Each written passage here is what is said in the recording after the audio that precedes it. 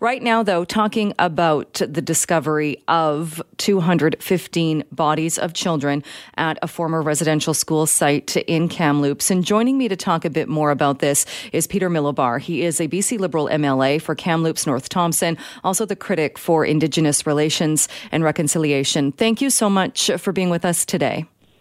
Absolutely. Thanks for having me on. Just wish it was under happier circumstances, that's for sure. I think everybody wishes that, and now looking to see kind of what the next steps are or what's going to happen. I want to play for you a quick clip. This is Murray Rankin, who, as you know, is the Minister of Indigenous Relations and Reconciliation in BC. He was speaking earlier on the program, on the Mike Smith Show, about this. They've been clear that these were preliminary findings, and they wanted to get the news out just as soon as they could.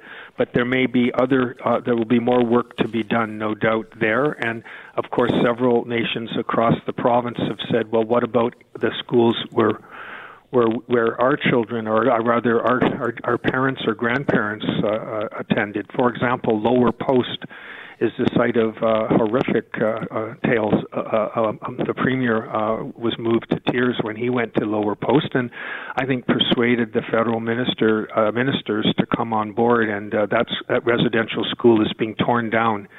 So that was Murray Rankin speaking earlier. The they he is referring to, he's talking about the First Nations that released the information about the fact that they had been able to use equipment and find this mass grave. What are your thoughts on what the province needs to do, or what role does the province play in what happens next? Well, certainly myself and Todd Stone, who's Kamloops South Thompson, so we kind of share the traditional territories of where this all took place. Have said from the very beginning that what we need to do is support the Kamloops in any way possible and take our lead from them. And certainly when Minister Rankin reached out to both Todd and myself, we conveyed that to him, and he seemed to be in agreement. It's very important, and to this point, the Kamloops have been doing that in terms of doing things in a very culturally sensitive way, respecting their traditions and culture. And I think it's very important for us to make sure that we continue that on and take our lead from them and make sure they have all the resources they need to do things in a proper way and provide the dignity of proper remembrance for these 215 children. Have you been to the site since this was revealed, since this information came to light last week?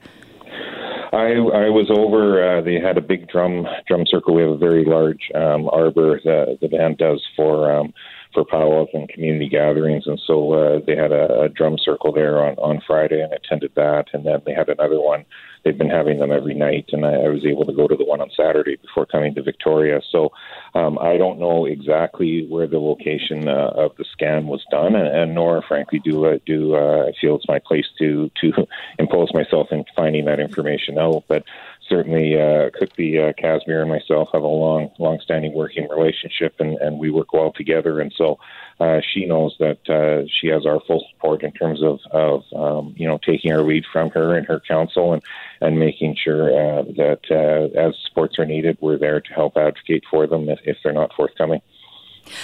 Because it seems like, and again, there are so many questions right now, and not that you want to make one more important than the other, but there's the issue of the fact that we've had a Truth and Reconciliation report. In that report, I think it was determined that more than 4,000 children died because of residential schools. We now have this that's been uncovered. So there's the question of how do we go about dealing with that and what happens next? But then it seems like there's also another role for the province where there's a coroner that needs to be called in. There needs to be an investigation into what exactly we're looking at.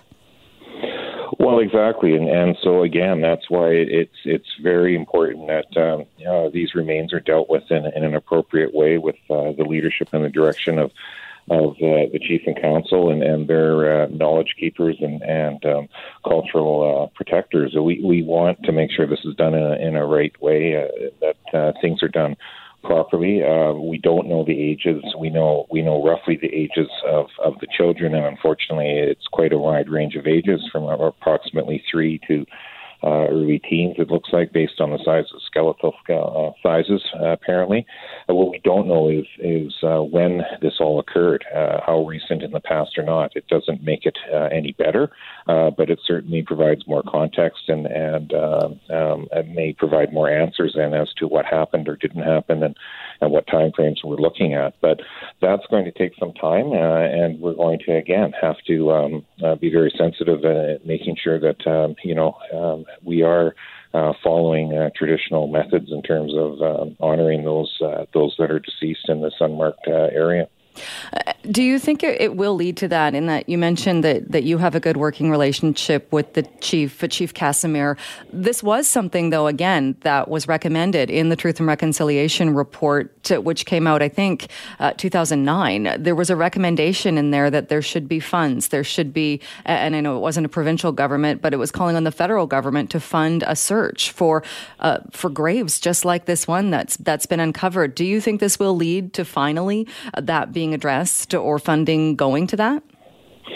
Well, that's certainly a question, I think, for the Prime Minister and federal politicians to answer, in terms of why.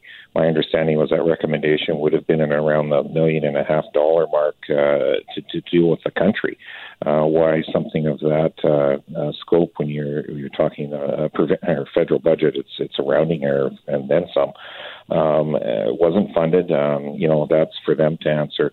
My understanding is that the funding to use this technology to make this current discovery was through the provincial government, which is good to hear if that is indeed what happened, and every indication is that way. So, again, I think we need to get past whose jurisdiction is what. We need to get down to actually true, meaningful action and deliverables that the First Nations across this country have been demanding for a long time, and certainly in British Columbia, we need to make sure, as we've passed DRIPA and every other document like that, we go all the way back to the Wilfrid Laurier Memorial that was signed in Kamloops in 1910. With no action taken from that. I think Indigenous nations are long past the point of needing another document. They need actual action to back up whatever document it's written in. And do you think that this will be enough? As horrible, as tragic as this is, could this finally be what gets that action and gets more than, like you say, signing memos, signing documents, more than just words? Well, that's the hope, and I guess time will tell whether or not there's meaningful action as a result of this. That's certainly my hope. I think that's Chief and Council's hope in Kamloops, and it's something that I think we as a population need to come to terms with and say enough is enough. The time for talk is long since passed, and meaningful action and meaningful deliverables are what's actually needed. Is it something that you're seeing when you mentioned Murray Rankin as well and Todd Stone? Is it something you're seeing, as far as the discussion at least, that it's something where we can put partisan politics aside and figure out exactly what can and should be done? Well, absolutely. There's a time and a place, and then there are certain topics that you can obviously get much more partisan in your opinions or ideological belief in. I don't think that there's a large separation of any of that when it comes to trying to deal with past wrongs and trying to actually make sure that things are being done in a good way with Indigenous nations across this province. This may be the flashpoint in Kamloops, but as you referenced at the top, there are a lot of other former school sites in British Columbia, and there's no reason to believe that there wouldn't have been similar situations, unfortunately, taking place throughout this province and throughout this country. And it will be incumbent on not just the province of BC, but the federal government and other provincial governments to start to address this in a proper way, and in a way that can hopefully start to bring a little bit of closure to some of these communities and the people that were so horribly impacted by the residential school system. There should no longer be any doubt in anyone's mind about the pure brutality and how, frankly, evil these places were and turned out to be for Indigenous communities. If people still have any doubts I really have to question how they could possibly have that. All right. Peter Millibar, we'll leave it there for today. Thanks so much for your time. Appreciate it. Okay, thank you so much. Thanks for being with us. Well, there was a story in the Vancouver Sun. There is a story in the Vancouver Sun today, and it has to do with the Broadway subway. But specifically, it has to do about some who say there is something missing from this new subway system. They would like to see bathrooms, washrooms, something that everybody on the planet uses at some point. It's something that Council has talked about. It's something that TransLink has talked about. So where are we on the public washroom situation? Sarah Kirby-Young joins me now, a Vancouver City Councillor. Thank you so much for being here. Hi, Jill. How are you doing? Very well. How about you? Good, thank you. I remember listening in on the online council meeting when this was a topic. I was actually at the TransLink meeting. It was pre-pandemic, so was there in person when they talked about washrooms on transit during these on these very busy lines. What is council's position when it comes to washrooms on the new Broadway subway line? So City Vancouver Council's position was abundantly clear, no ambiguity. It was fully unanimous support from Council for Mayor Stewart to advocate through the Mayor's Council to ensure that there are accessible public washrooms in every station in the Millennium Line Broadway extension on opening day. And that means each station, which is not currently the case, is only slated to be at 2, which is at Broadway and Arbutus stations, but also that they are accessible without the need of having to call an attendant. In other words, they're not locked and you have to call somebody and wait, and that attendant may not be in the station. But they're easy access. The public can simply go in and out as they need to. So it's not going to be like you said. So the plan as it is now is to have them in 2 stations, the Broadway and the Arbutus station. Did you hear back from TransLink as far as their response to this push from Council? We've heard there's been a lot of dialogue with TransLink over the past years, and as you referenced, that decision that it was in 2018 that TransLink took to committing to a more accessible sort of transit and to a washroom strategy implementation. But that was 3 years ago, and we have a major capital project here. So surely this is the time and the opportunity to move forward. A key stumbling block always seems to be the discussion around the operating costs. It's not just roughing in the space or making sure that all the plumbing is there for opening day, but what are the operation costs going to be and how is that going to be maintained moving forward? But it's a fundamental and basic human right. When you have to go, you have to go. And certainly it's been a topic for people. We've talked about it in the past, and that has always come up as far as the cost of maintenance, of cleaning, making sure there are safe, accessible spaces. Could the city go about then, if the city wasn't or isn't satisfied with the number of washrooms, there only being washrooms at 2 of the new stations, could the city go on its own and say put in the freestanding washrooms that we're seeing? There was certainly a lot of talk about the one for Cooper's Park. Could the city not put those outside of stations if it wanted to? Yeah, absolutely. But I think that sort of really misses the key responsibility here, that we've got a major public tax-funded capital project, right? Incredibly expensive. And why would we not be ensuring that is, all of those facilities are included and roughed in? And they are looking to sort of rough it in, but not to have them available and open on opening day. So to me, it doesn't make sense to sort of work around the problem. I think that the issue needs to be, how do we deliver washrooms on a major basic public service like transit, as opposed to the city coming out with workarounds and trying to put other standalone locations outside. That was one of the lines, I think, that isn't sitting well with people as well, saying that the stations will be designed, even the ones that will have the washrooms, saying that they will be designed to accommodate accessible washrooms in the fare paid zone in the future, which doesn't really help anybody if we have no idea when that might be. Well, that's exactly it. And I think with a project of this magnitude and the cost, it really is inconsequential in terms of the infrastructure. It comes down to the operating. But I would argue, too, what is the cost to human dignity of not providing those?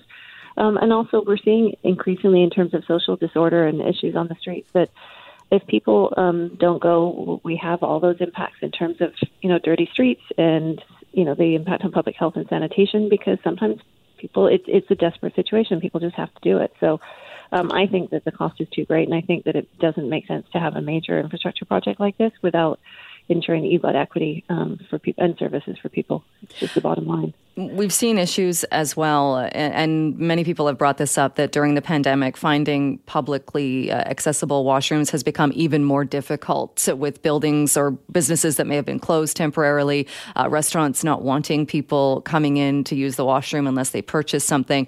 It's also become an issue of what people are doing in the washrooms, which isn't always just what the washrooms are built for. And then it becomes a safety issue and another issue for whether it's a business owner. So how do you deal with that? And at what expense, I guess, too, would it be to make sure that if every station has accessible washrooms, who's going to be in charge of them to make sure they are clean, that they are safe, and they stay that way? Well, you touched on a lot there. So in terms of your point around the pandemic has really exacerbated the lack of public washrooms. We've always had a shortage in the city of Vancouver. And so when you don't have private business providing them, that impact has been pretty clear, especially on from an equity perspective for marginalized people in society. And for all those groups that don't feel comfortable traveling from home if they know those facilities aren't going to be there, whether it's seniors or families and so on. So I think that's fundamental to invest in them. In terms of the technology, there's a lot, such as the Portland Loo and others that are self-cleaning, or, after a period of time, potentially, they can be translucent so you can see inside when it's not in use, and could provide signals for people to check regularly on those washrooms to make sure that people are okay. So if you're dealing with any issues in terms of addiction or otherwise. So there's a lot in terms of technology, but I think a lot of it comes down to will to fund these because they do require a degree of maintenance. Although you have some great technology now, like self-cleaning washrooms that can, simply flush themselves down after each user as well. One of the other concerns about this as well is not having paired elevators in all of the stations. And Ben Dooley, who produces this program, has been on the station talking about that at length. He uses a wheelchair. He makes no bones about that, but has had many a time when he was coming into the office where he'd have to get off at a completely different station because the elevators were broken. What are your thoughts on the fact that there are people that again, will be very upset that they are single elevators at a lot of the stations rather than the paired? Well, again, like the cost to have paired elevators in the scope of, sort of the hundreds of millions that are being spent on this project, it's really not significant, but the cost to people is huge. And, look at somebody like Ben, that means that he can't get to work. He might be stuck at a station. He has to carry on to another one. And it's a very real human impact. So this, to me, is really about sort of fundamentally, do we believe in accessibility and in providing these public services that are absolutely core, or do we not? And so, having paired elevators at only 2 of the half dozen stations along the Broadway Millennium Line extension, again, doesn't make a lot of sense to me. So it's really about priorities, and I think that we need to ensure that those are in there, because it's not acceptable to say, okay, if you're able-bodied, you have the ability to travel on the Millennium Line today, and if you're not, well, sorry, our elevators are down and you're out of luck. That just doesn't cut it. What happens now then? Like you said, council was unanimous on this as far as taking it to the mayor's council. It sounds like the plan is already in place for how it's going to be built. So what do you do next as a council? So council, with their unanimous support of the motion, asked the mayor to address this through the mayor's council. And the mayor's council is starting to be very active on this, but it's going to require, I think, continued advocacy because, as you see now, you can see the hoarding going up on those stations and construction work is beginning. So that advocacy needs to happen pretty quickly to make sure that they get built in and those facilities are there on opening day. All right. We will check back on this again in the future for sure. Councillor Kirby Young, thank you so much for joining us today. Thanks, Jill. Always a pleasure. We have to acknowledge the truth. Residential schools were a reality, a tragedy that existed here in our country, and we have to own up to it. Kids were taken from their families, returned damaged, or not returned at all with no explanations. That was Justin Trudeau speaking about the discovery of the bodies of at least 215 children at that former residential school site in Kamloops. So we're going to talk about this some more. And joining me now is Charlie Angus, the NDP MP for Timmins James Bay, also the ethics critic. Thank you so much for being with us today. Thank you so much for having me on the show. How do you respond to hearing that from the Prime Minister? Well, The problem with the Prime Minister's position is that his government has spent over $9 million fighting this generation of First Nation kids.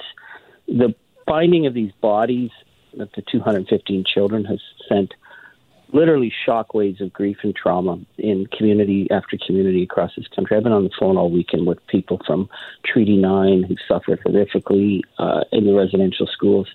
And we need concrete action, because this is a war against Indigenous children, and it's still going on. So I asked the Prime Minister's ministers today and the legal battle against kids.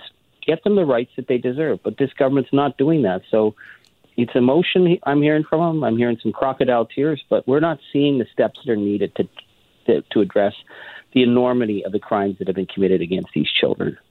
I would imagine you're talking about as well, there have been the rulings talking about the Canadian Human Rights Tribunal, the applicability of something called Jordan's Principle, about who is responsible, who provides services to First Nations children.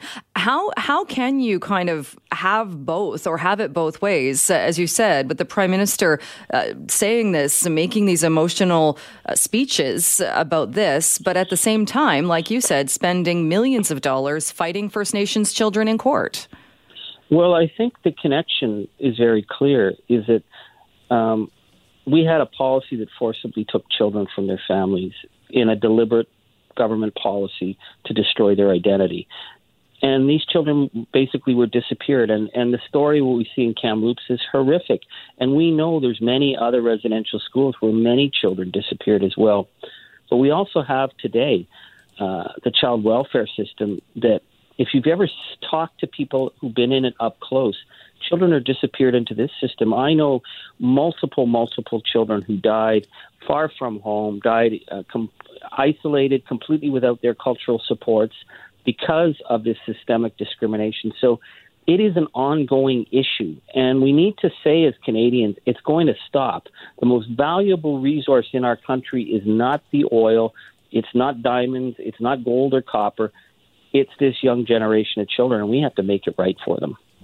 When we talk about this information and the fact that on Thursday, when that news broke, when the First Nation that found the mass grave made it public, again, we were told these are preliminary findings, that more work is being done. The nation kind of stopped, I think, and shook our heads and tried to make sense of this. Not that you can make sense of it, but tried to understand really the depth of what we were hearing.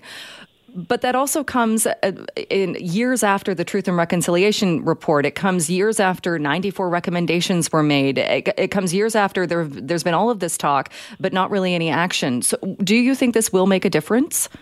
I think this is really galvanized definitely First Nation people across the country. There's a lot of anger, a lot of righteous trauma, because just this past weekend, I learned of 4 children in my region who never came home. These weren't stories that are documented in the Truth and Reconciliation Commission. I think this has unearthed a lot of trauma that the communities have experienced, and they're demanding action. We had the Truth and Reconciliation. It was an incredible report, but so many of those recommendations haven't been followed through. You know, this crime against these children happened at a Catholic residential school. 3 years ago, the Parliament of Canada called on the Pope to be part of the process, to apologize. We've heard zero from the church. We know that the Catholic Church was the one institution that refused to pay its share of the indemnities. The other Christian orders who were involved did. And we know that many of the Catholic orders still haven't turned over documents. And I think we've got to play tougher. We need to be able to investigate every one of these sites. We should be doing the forensic audits that are necessary to see what is in those fields. And if those documents aren't forthcoming, I'd say criminal charges. These were crimes committed against innocent children, and we can't pussyfoot around on this anymore. The people deserve answers. And again, looking back to the Truth and Reconciliation Commission's report back in 2009, it was at that point, too, there was a call made that funding be made available to find unmarked graves, to find exactly what we learned about on Thursday. I think it was $1.5 million. That didn't happen at the time. Do you think this will lead to, or should this lead to, it would, I think, cost more than that now, but not that you can put a price on it. Should this lead to, if nothing else, a bare minimum, minimum, the funding to figure out if there's a call for that, to find if there are, and I think people would believe that there are more of these. I definitely think we've got to move beyond. I heard today the government talking about doing this in a culturally sensitive manner. Whenever I hear the government say culturally sensitive manner, it means they're putting the blame on First Nations and they're not coming forward. Put the money on the table and say, we will go where people are asking us to go. Because in my region that had the horrific St. Anne's residential school, we've tried for years to get the proper investigation for the bodies that families know are out there. And we've never, ever, like the police have come up, the OPP and the provincial police have tried, but we just never had they didn't have the resources or the tools. And this trauma is in so many communities. So let's do it. It has to be done. We're talking about crimes of humanity against children. It's not something that's historic. It's still being lived now. When you talk about the criminality of this, does it change the response in that this discovery, as we know, was led by the First Nation, by the First Nation in the area, the Tecumloops, and will continue to be led? But does it change anything that a coroner needs to be called in, that the site needs to be, far more work needs to be done? And if it becomes a criminal investigation, what does that change? Well, I think these are criminal investigations because these are children who are buried without dignity. Their families were never told. And I know anecdotally from families I've spoken to who've lost loved ones, some of these children would have most likely died from abuse. They died from abuse in other institutions. We know issues of the child rapes and the forced abortions. These are horrific stories that I don't even like to mention, but we need to put it in the frame of the crimes that were committed against these children. This is a crime scene. And the fact that the church covered it up shows a level of culpability that they have to be accountable for. I grew up in the Catholic Church. I went to Catholic school. My kids went to Catholic school. But I'll be damned if these guys are going to get off with this without some level of accountability. We need to be able to investigate these sites. We need to know how many bodies there are, and we need to know who's responsible. And that is the steps that have to be taken now. So how do you make that happen, though, when, like you said, the Catholic Church refused to pay their fair share of compensation? They've not issued an apology. They've not turned over documents that they've been asked to. How does that change? I think that we trusted in the Truth and Reconciliation. It was about healing and reconciliation. But we're talking really about criminal acts. And, I refer your listeners to the huge sex scandals that broke in the 1990s, and that it took the threat of a grand jury indictment in Boston to bring down the biggest cardinal in the United States and get them to turn over the documents. In those cases, in the sexual abuse cases in Boston and other cities, they were not turning over the documents. The orders still haven't turned over a number of the key documents relating to very controversial residential schools. They say, the people are old, it's really complicated, we're having a hard time finding them. All these documents are stored at the Vatican. All these documents are stored in the Mother House, and they need to turn it over. We need to frame this as the criminal acts that were committed, and there has to be some culpability now. What do you think would be the key information that we could get by getting access to those documents? I think one of the things that really disturbs the families that I've spoken to is that they know children were disappeared, and often there's no record that they were ever at the school. We need to start to give name to those children so that their families can grieve, because even many decades later, I know 3 little boys who went missing in my region. Their family still grieves for them, and they never accepted the story that, they drowned in a river and they went missing. There's a lot of other stories of what the children saw. And so we need to say, well, who were these children? What do we know of them? Maybe in the early days, many could have died from tuberculosis, but that still means that there's an obligation to give them a name, that we can give them a proper burial so that we can get proper closure on this. This is massively traumatic for the communities.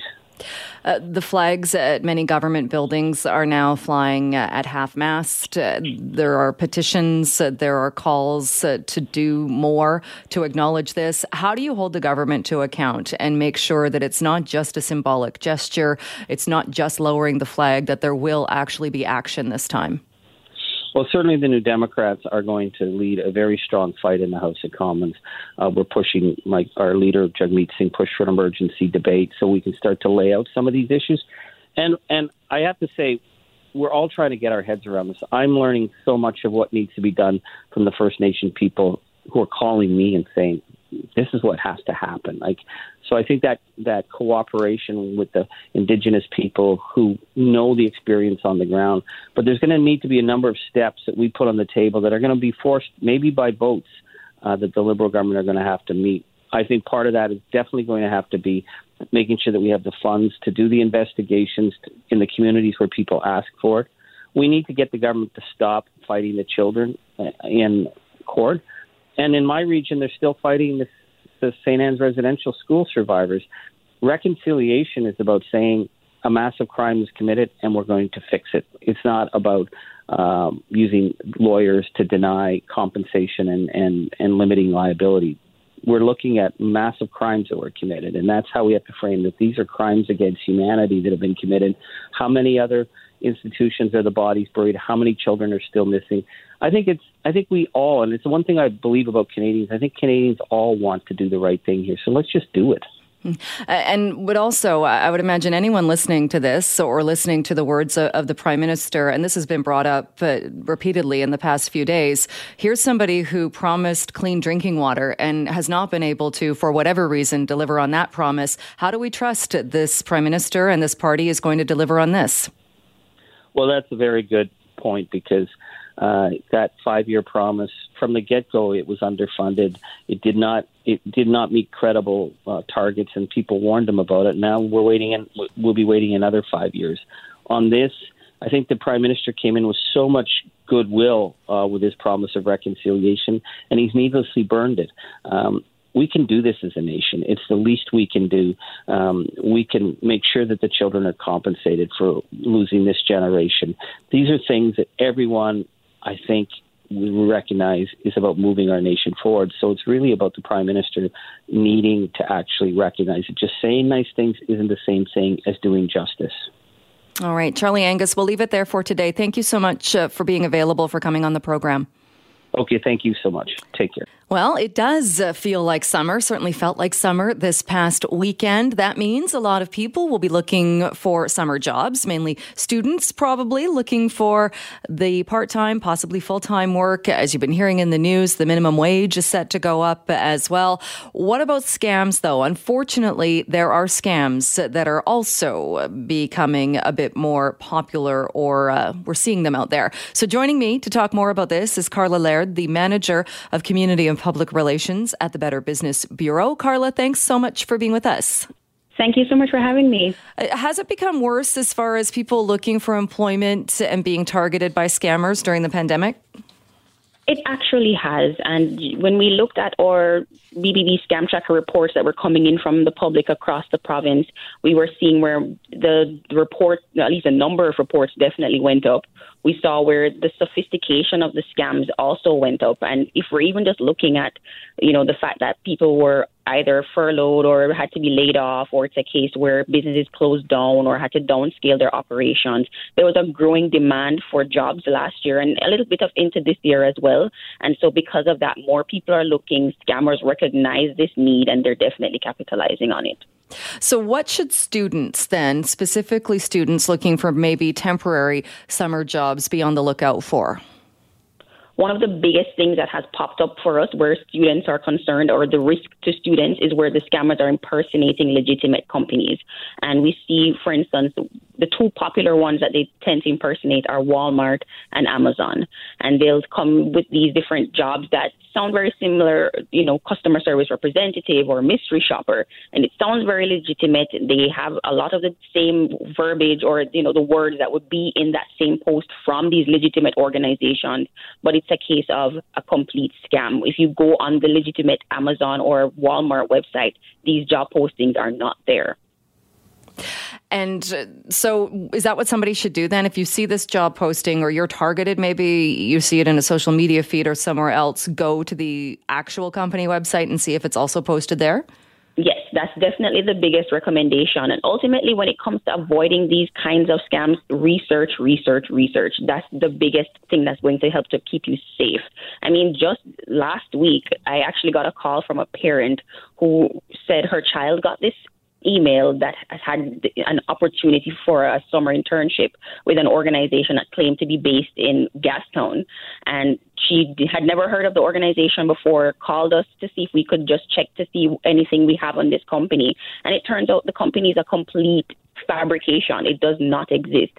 They literally just stole a commercial address in Gastown, posted it on their website, created a website within, 2 months ago, and had that posted social media accounts, all of those things to make themselves appear and seem legitimate. And so it turns out that's just one example of the nightmare, but at the same time, the sophistication that goes into these employment scams. I understand as well a lot of these scams, or many of these scams, are also targeting people who are working from home.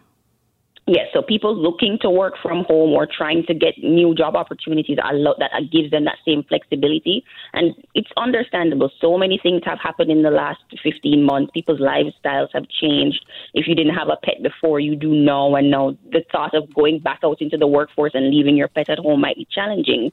And so with all of that into play, people are looking for remote working opportunities. But at the same time, that's what the scammers are riding on. So they'll say you can get a good salary, awesome compensation package, and the flexibility of working from home, and they'll use that as the pitch.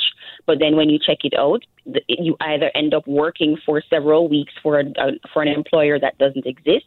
It's a case where if you're not careful, you might end up participating in a scam where you're using your personal account to do business for this quote-unquote employer, but at the end of the day, you end up in trouble with a fraudulent check that was deposited to your account.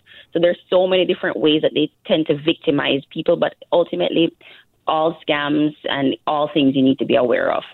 I didn't realize too, but it seems like from looking at this, if you get a job offer or you apply, you see an ad for a job that has the description of being a warehouse redistribution coordinator, that should be a red flag. Yes. And so when we looked at some of these different scam reports that came into us, there were certain job titles that tended to be used by the scammers over and over again. So like you said, warehouse redistribution coordinator, and those were typically for the Amazon-related jobs. We saw where they were also using mystery shopper, administrative assistant, caregiver, customer service representative. They tend to use these jobs that you don't necessarily need a lot of skills and training for, but ultimately, if you are ready and willing to work, it's easy for you to learn, and that's what they use to pull people in. Especially if you probably have a job already, you want something on the side, or you don't have the capacity to be doing a full-time job. This could be something that works out for you. So that's how they try to pitch it.